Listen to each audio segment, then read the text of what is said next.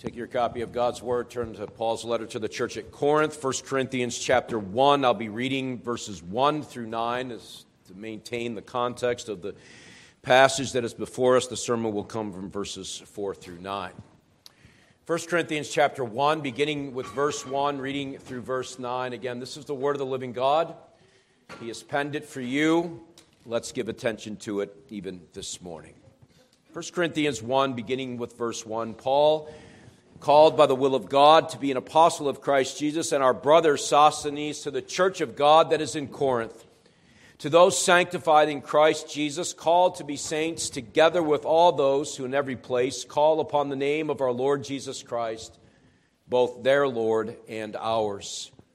Grace to you and peace from God our Father and the Lord Jesus Christ. I give thanks to my God always for you because of the grace of God that was given you in Christ Jesus, that in every way you were enriched in him in all speech and in all knowledge, even as the testimony about Christ was confirmed among you, so that you are not lacking in any gift as you wait for the revealing of our Lord Jesus Christ, who will sustain you to the end, guiltless in the day of our Lord Jesus Christ. God is faithful, by whom you were called into the fellowship of his Son, Jesus Christ, our Lord. Amen. This is the word of the living God. Let's pause and ask for his help, as we typically do at this point, as we consider this portion of his word together. In the preaching of it this morning, let's pray. Father, as we now turn our minds and our attentions, not to words merely printed on a page, but very much the mind of the living God who wrote them. May you direct our mind, our thoughts, our hearts, and may we hear from you as your word is proclaimed. Help us by your Spirit, we ask for Christ's sake. Amen. Being thankful in difficult circumstances, I suspect for most, if not all of you, is usually very difficult, very hard. I suspect it is especially difficult for elders and ministers of the gospel. To be that way when the church is in chaos, issues are pressing on every side, problems abound, and unity seems lacking. But yet here in this passage that's before us, is precisely what the Apostle Paul does. He doesn't complain. He doesn't gripe. He doesn't cast aspersions on the people. Instead, he offers a heartfelt thanks to God for them and seeks to encourage them, despite the fact that their church is a miserable mess. Now, as I was working on this sermon, I came to the very clear realization that this is one of those sermons that would be best preached to a room full of preachers. In fact, I came to the even sooner realization that this sermon needed to be preached to my own heart, as all sermons do, but this one even more so. Why is that? Because it would be very easy, and in fact it was easy, to apply these verses to my own ministry here at Providence, and to also do that by way of the ruling elders that are in this room. To ask and really answer the following question, brothers as elders and me as a minister to this congregation, to ask and answer the question, am I truly thankful for God's people at Providence, even though there are issues, there are problems, or there are circumstances that are hard to bear? Do I focus my attention? Do you, brothers, focus your attention on the God who saved each member of this church and respond with heartfelt thanks for each one? Now look, I've talked with enough of you. I've talked with myself. You've talked with me. And let's face it, the reality is it's so much easier, isn't it, to go the other way? To go to complaining and murmuring and griping about whatever it is. Is really one of those passages that speaks most directly into the lives of those that would lead Christ's church, both as elders, ruling elders, as ministers.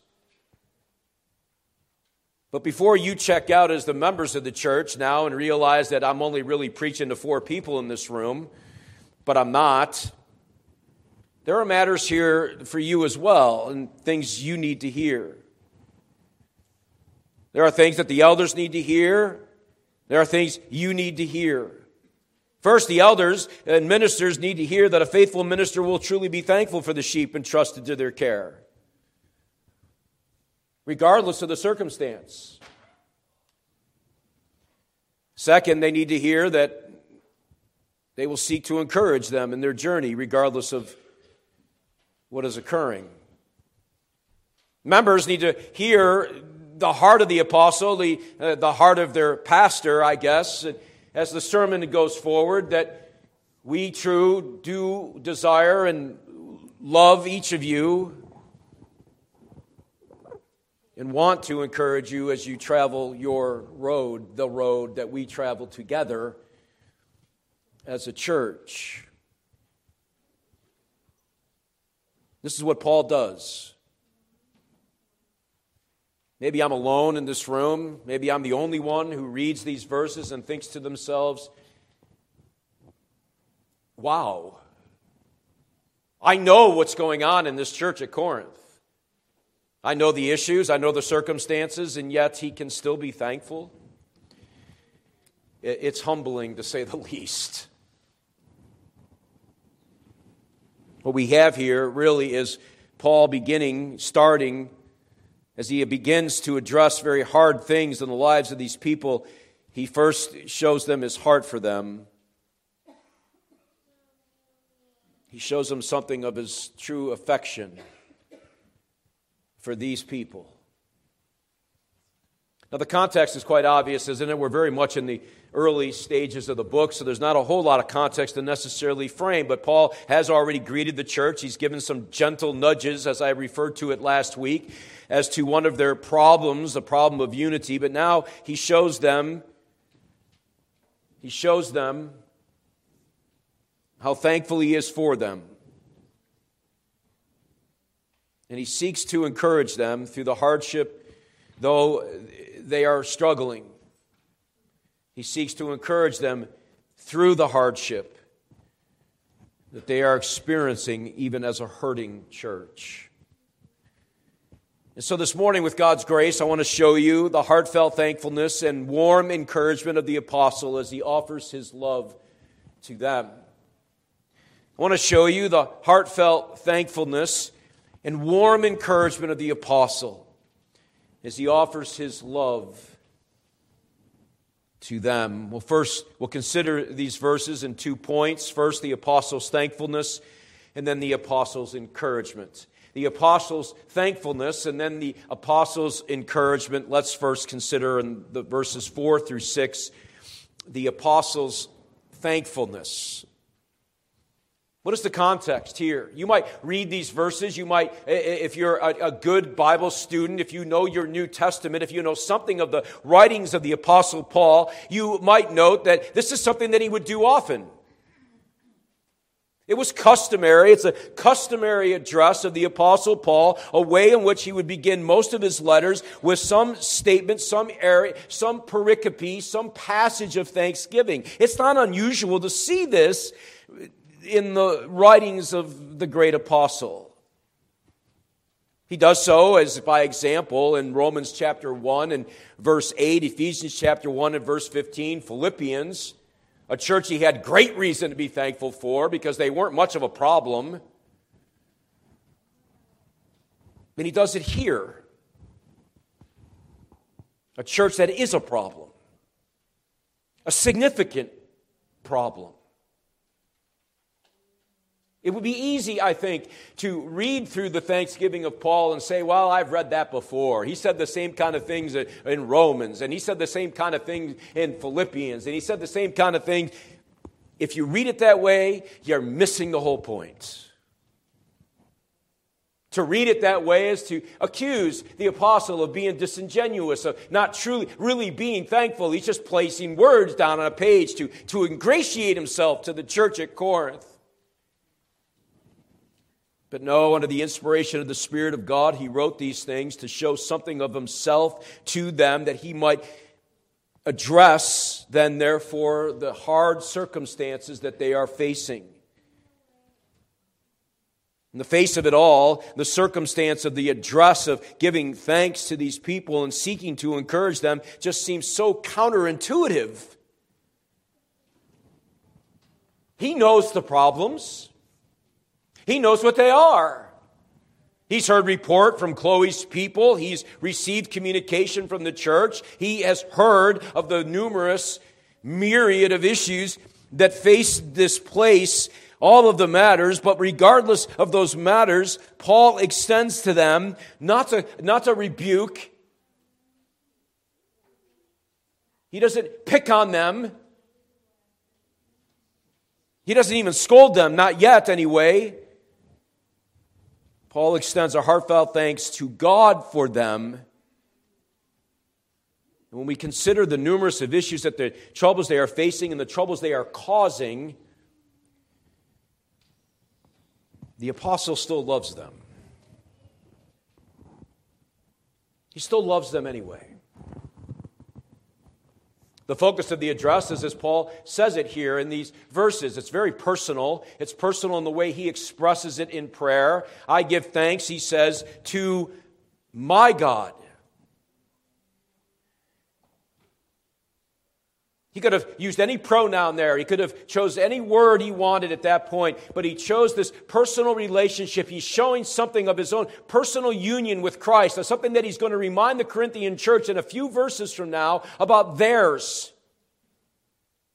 And he shows by virtue of this simple expression, I give thanks to God, to my God, of the benefits that the Corinthian church has just as he has, of access to the God of heaven. I give thanks to my God, he says. The direct object of the verb that's translated thanks here in this verse, it's a word that is often used as one of giving thanks, sometimes and oftentimes even at a meal.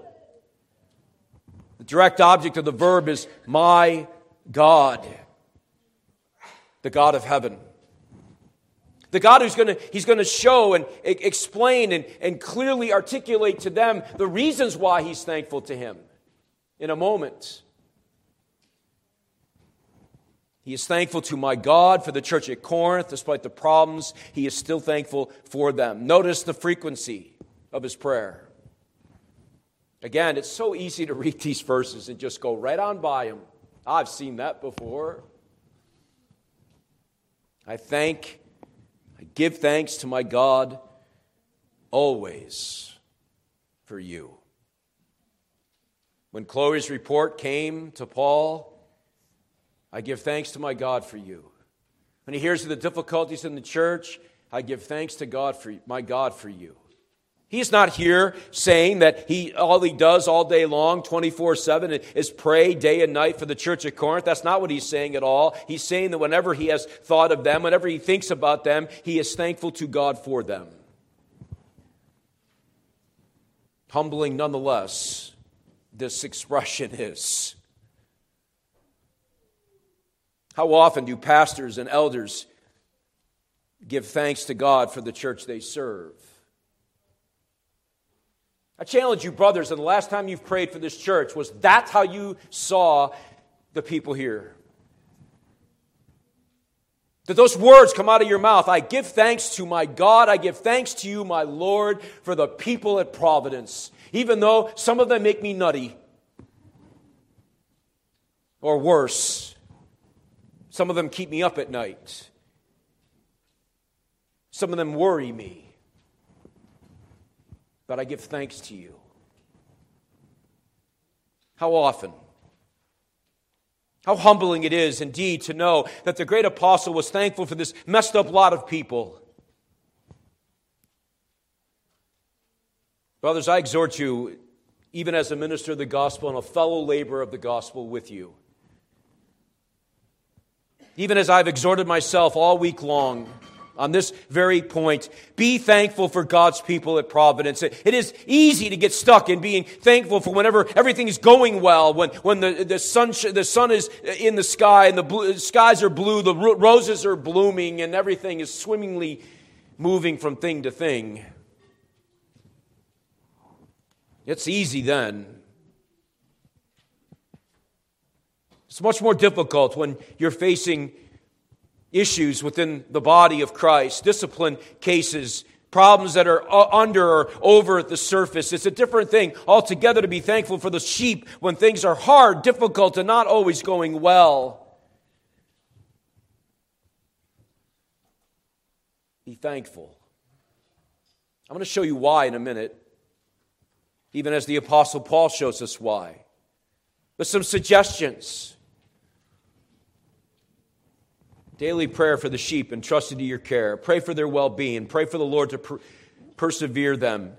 Daily give thanks to the Lord for these people. In spite of the frustrations they may bring you, and they do from time to time. Yes, you do, by the way.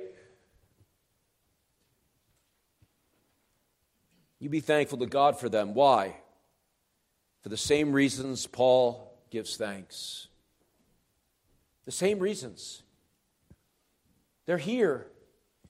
Notice Paul doesn't say, I give thanks to God because they're such wonderful people, they're such model citizens, they're such great examples of the Christian faith. They walk according to God's ways in all things. They humble me at how godly they are. Nope. In fact, much to the opposite, they're hardly any of that, actually. Paul tells us the reasons. The reasons you, brothers, should be praying for the church at Providence, just as Paul prays for the church at Corinth. Calvin himself says, as these reasons become clear and evident in the passage, Calvin says Paul entertains a favorable opinion about them. Wow. You read that and you just think to yourself, how can that possibly be? Is Paul living in some kind of utopia? Is he nuts? Is he deceived? Is he crazy? He entertains a favorable opinion about them and has good hopes for them for the future. Thus, Paul sets forth reasons for his thankfulness. They are offered in general terms, undoubtedly, but they are offered nonetheless. First, he is thankful because, and here it is, this is the reason, this is the most important one, by the way, because they belong to the Lord. They're His. He saved them. He rescued them. Oh no, they may not be living that way right now. Oh no, they may not be doing the things that they should be doing. That's all clear. That's all obvious. Paul knows this. But he is thankful for the fact that they are united to Christ. They are blood-bought. They've received that grace that Paul there gives. It's very interesting, the construction of the verb, because of the grace of God that was given you church at Corinth. It's a passive verb applied to the Corinthian church. That was an act of God to them. And he's thankful to God for them because of it. He is thankful because they belong to the Lord. He says, I give thanks to my God always for you because of the grace of God that was given you in Christ Jesus. A few comments just on that expression. He is thankful that God poured out His grace on them. This grace given was passively received by them. The form of the verb makes it very clear that it is God who is doing the acting. The Corinthians are receiving it. It is His work, of which you are thanking God for. That they now, because of His work, the Corinthians have received that work, and the Spirit has applied that work to them. They belong to Christ.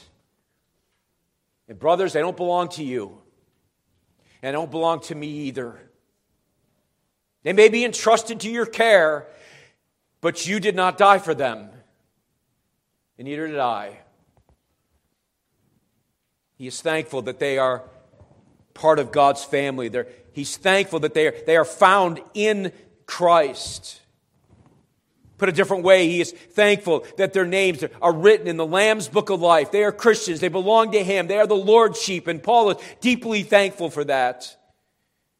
And how easy it is for us to lose sight as a minister of the gospel and as an elder in the church, how easy it is for us to lose sight of the fact that these people at Providence are believers. They've made a profession of faith. They've been united to Christ. They belong to him.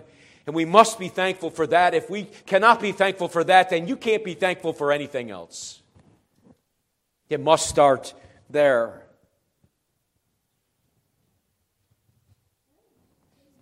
Now we need to be careful here and make it very clear that Paul is not here minimizing the issues of which there are many in the church. He is not, by stating his thankfulness to the God of heaven for the grace of God that was poured out on them, minimizing their sin. He's not minimizing the problems. He's not minimizing the immorality that's rampant in Corinth. He's not minimizing the abuse of the Lord's Supper. He's not minimizing any of these issues, and nor should you at Providence. But you still be thankful that they know the Lord. Because only then, therefore, can the issues be really resolved. And so he's thankful that they know Christ. He's thankful, second, that they are marked as receiving God's grace. It wasn't just that he makes this declaration of them being found in Christ. He goes on in what is very, very general language in verse 5, that in every way you were enriched, a very loaded term, enriched in him in all speech and in all knowledge. He's not saying that he's thankful to the Corinthian church because they're a bunch of know-it-alls. That's not what he says here. He's not saying that they know every language on the planet or that they know everything there is to know about theology and doctrine. That's clearly not the case. He's thankful that they've been marked as those who have indeed received God's grace. There's evidence and proof. It may be waning. It may be fragile. It may be like the bruised reed that Christ will not break, or the smoldering wick that Jesus will not extinguish. Paul, in showing his love to them, recognizes the gifts of Christ, the gifts of the Spirit upon them. That they have received this all speech, they have received an utterance of the gospel and knowledge, which they now possess as a result of the Spirit's work in them. They heard the gospel of Christ, they responded to it. In fact, when you consider the change between this letter and the one that follows, 2 Corinthians, it is quite evident that they did listen. That there was something there because of their union with Christ and the working of the Spirit that was able to be used by the Spirit to bring them to maturity, that they would improve upon the matters of which Paul is going to address. He sees that in them, even if it's so weak and glimmering, barely blinking. He still sees it. He is thankful that they know Christ. He's thankful that they've received the word of Christ. They're thankful that they've been enriched with all knowledge. Look, the Corinthian church, they're not stupid people. They're just living badly. Not stupid people. They're just doing the things the way they should be doing it. They're using their knowledge in a wrong way. But Paul is still thankful. These gifts serve to confirm the very work of the Spirit in them, and though they struggle, the Holy Spirit is doing His work, a work that will have eternal consequences. Thus, Paul seeks to remind them and encourage them in this pilgrimage. After going to great lengths in just a couple verses, verses 4 into verse 6, he shows a heartfelt thanks for the church to the God of heaven for them. But now he turns a corner, as it were. Not one to rebuke. It's not like he set them up and stuck the candy dish out with one hand and then hiding behind his back as a club, and he's going to bludgeon him now with something. No, he continues to give to them his love and heart for them. That parenthetical phrase in verse 6 is difficult. It's hard to know where it goes. Does it go with 7 or does it go with 5? Is it an interruption of the flow of thought from 4 and 5 into verse 7? If you take verse 6 right out of the passage, it seems that 4 and 5 read naturally right into verse 7, and 6 isn't really all that necessary, but it's here. It's here to let us know that the present circumstance of this church, as the apostle seeks to encourage them, is that they are well-supplied people. Even as the testimony about Christ was confirmed among you. The very hope of the gospel that is recognized in them, weak or faint as it may be. He goes on in verse 7 to even further express that point when he says, so that you are not lacking in any gift. The commentators are divided on this point. I am too, frankly. Is here Paul making a veiled reference to the matter he will address in chapters 12 through 14 on spiritual gifts? My tendency is to deny or reject that understanding in light of the context, the warmth of these verses that he's seeking to set forth. He's just simply saying to them that you have benefited. You have prospered. You are well supplied in your present circumstance as a church with all that you could find in the Lord Jesus Christ. You're not lacking in any gift. You're not lagging behind other churches when it comes to these things. You're just poorly applying much of it in their daily lives. Calvin puts it this way: the Lord has not merely honored them with the light of the gospel, but has eminently endowed them with all those graces that may be of service to the saints for helping them forward in the way of salvation. And precisely later in the letter, the apostle deals with the whole question of the body working together, serving one another, and doing the things that are needful for a church to grow and prosper and mature. But he says, you are not lacking. You have been given these graces of God. The church is well supplied in their present circumstance, but they're also a church, even in their present circumstance, that is indeed waiting. They are a waiting church.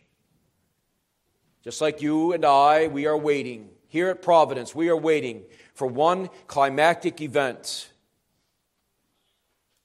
We are waiting for the coming of Christ, for His appearing. Just as they were waiting, we too are waiting. Waiting is hard for most people. I suspect it was hard for the church at Corinth. I suspect it's hard for us. But we, as they, are waiting for the revealing of Christ, the very return of Christ. We are waiting for His return. And as we wait, we rest encouraged that the Spirit has not left us to ourselves. He has gifted us with all the things needful to do the work of the ministry in this place. Just as at Corinth, God knew who He put there by His own providence, called out of the world, as we saw in the first 3 verses, that they might labor together for the work of the ministry. And yes, it is true that Corinth was misusing their gifts, but they had them nonetheless. The real question for us here at Providence is, will you use the ones God's given you? Will you use them for the sake of the kingdom here as we wait for the coming of Christ? One of the jobs of elders in the church, ministers of the church, is to encourage members in the ministry, in the work of the ministry, to equip them. That's Ephesians 4. Same writer, same author, different church. And he tells them as they wait, they have been enriched, they've been gifted, they've been graced with all of the things needful to do the things that Paul is eventually going to address that they correct in the problems that they are experiencing. But even in this encouragement of letting them know that they are not without, he also seeks to encourage them with a future hope. A future hope. Notice how he puts it so warmly in the passage. So that you, verse 7, are not lacking in any gift as you wait for the revealing of our Lord Jesus Christ, who will sustain you to the end. Come again? Paul, are you like oblivious to the problems? These people are acting like a bunch of yahoos. No, they belong to Christ. I'm thankful for them. Christ is not going to abandon them. He's not going to walk away. He's not kicking them out of the family room just because they're acting like a bunch of knuckleheads. Because they're acting immaturely. Because they haven't grown up yet in the faith. Because they're acting like babies. And I mean newborn babes. Like Hebrews' newborn babes.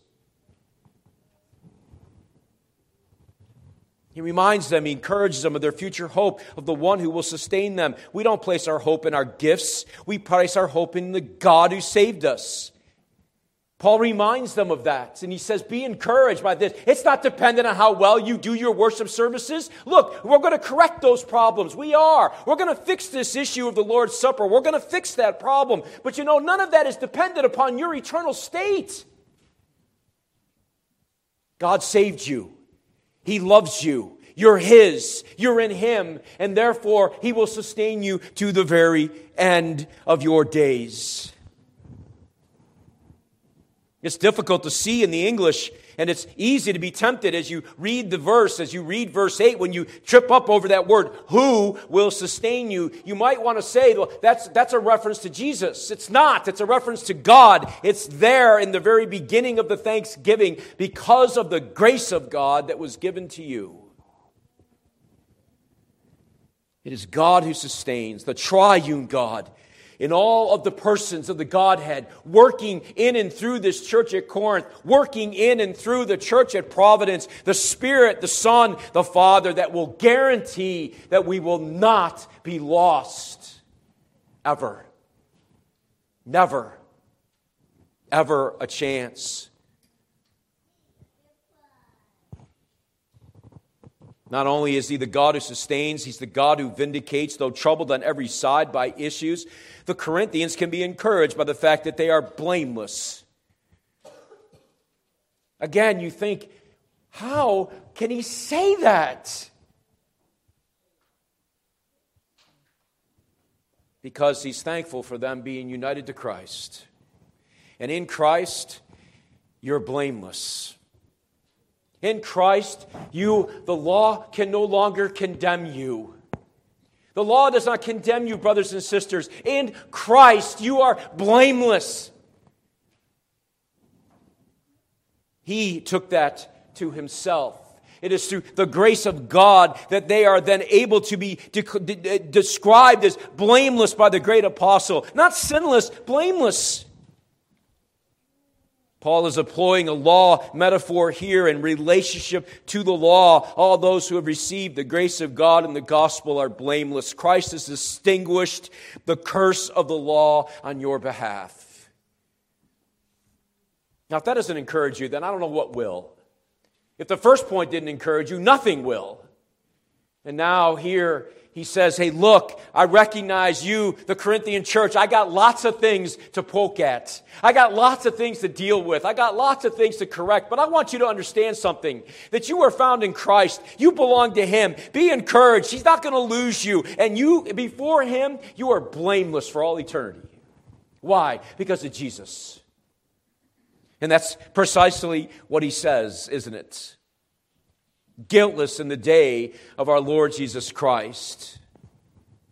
Third, all of it is because, as he reminds the Corinthian church and reminds us, it's not due to their faithfulness. Because we can be pretty sure they weren't being very faithful right now, were they? But you see, it's not rooted in them. It's rooted in the very person and character of God Himself. There in verse 9, God is faithful. God is faithful. How does any of this happen? How does God sustain His people? How does He vindicate them as blameless in His sight? He who began a good work in you will perfect it until the day of Jesus Christ. That's how.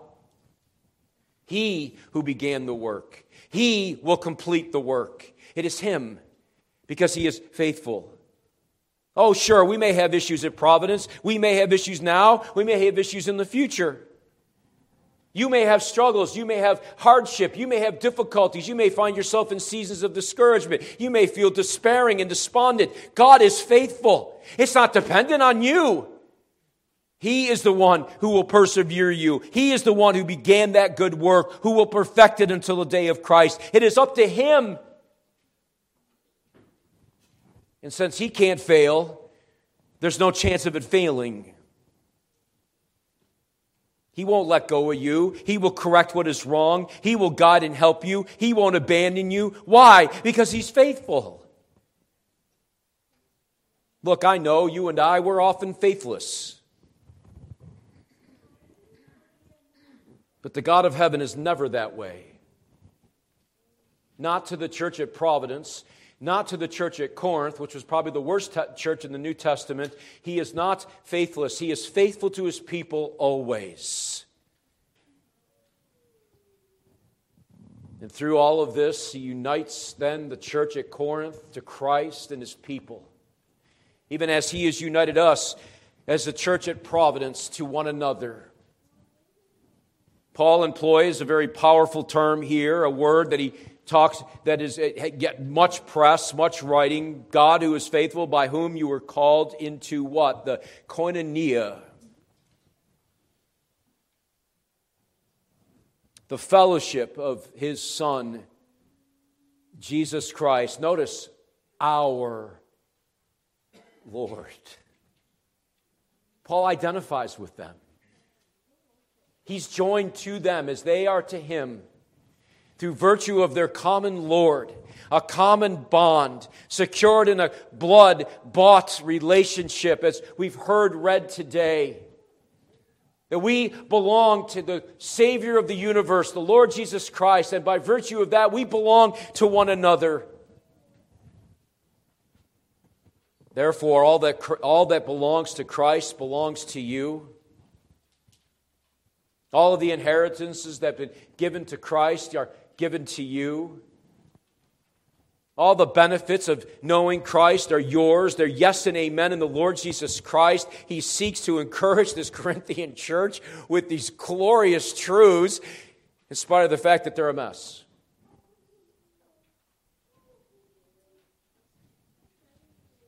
And the Corinthian church is a mess. It's a mess. That much is certain, but Paul is thankful for them. He's thankful. Pure and simple. He's just thankful that they know the Savior. He's thankful that they know the Lord because of the grace of God that was poured out on them. Yes, He wants better for them. Of course He does. He's a pastor. He's an apostle. I want better for you. I want better for you. I want you to grow in the grace and knowledge of the Lord Jesus Christ. I pray for that often for you, but I'm thankful for you. Why? Because you know Christ.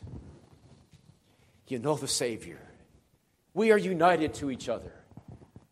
We belong to each other.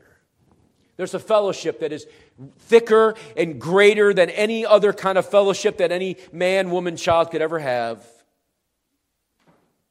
And through it, the apostle seeks to show his heart, his thankfulness to them. Yes, he's going to address issues because he loves them. But as he does it as the sheep of God's pasture. And because they are that, he has confidence that God, who is faithful, will not abandon the work of His hands. That all that he will say in this letter will not fall on deaf ears. God is faithful. He will perfect what He starts in the lives of His people. The people at Corinth, the people at Providence, wherever His people are found, He will perfect it until the day of Jesus Christ. And so you be encouraged in your Christian walk. I'm thankful for you because your names are written in the book of life. On that alone, I have great reason to be thankful and grateful to the God of heaven. I sure want Christ's best for you. But as we together labor and fellowship with Christ and one another, we're going to have times of struggle. You put enough sinners in the room, you've heard me say this before, you put enough sinners in the room, you're bound to have trouble. But remember, you still belong to the Lord. He's not going to abandon you in those times of difficulty. He'll persevere you. He'll help you. And as we labor together in that fellowship that's sweeter than any single thing on earth, sweeter than any Super Bowl party, as we labor together, we can be reminded of the heartfelt thanks of the apostle and the encouragement he gives to the church of Christ. Why? Because we are indeed the church of the Lord Jesus Christ. Amen. Our Father, we thank you for your word and for the encouragement that this gives to us. And we pray, Lord, that we would be encouraged. That you are faithful. You'll never let us go in spite of problems, issues, concerns. We are the sheep of your pasture. And so help us, we pray, for Christ's sake. Amen.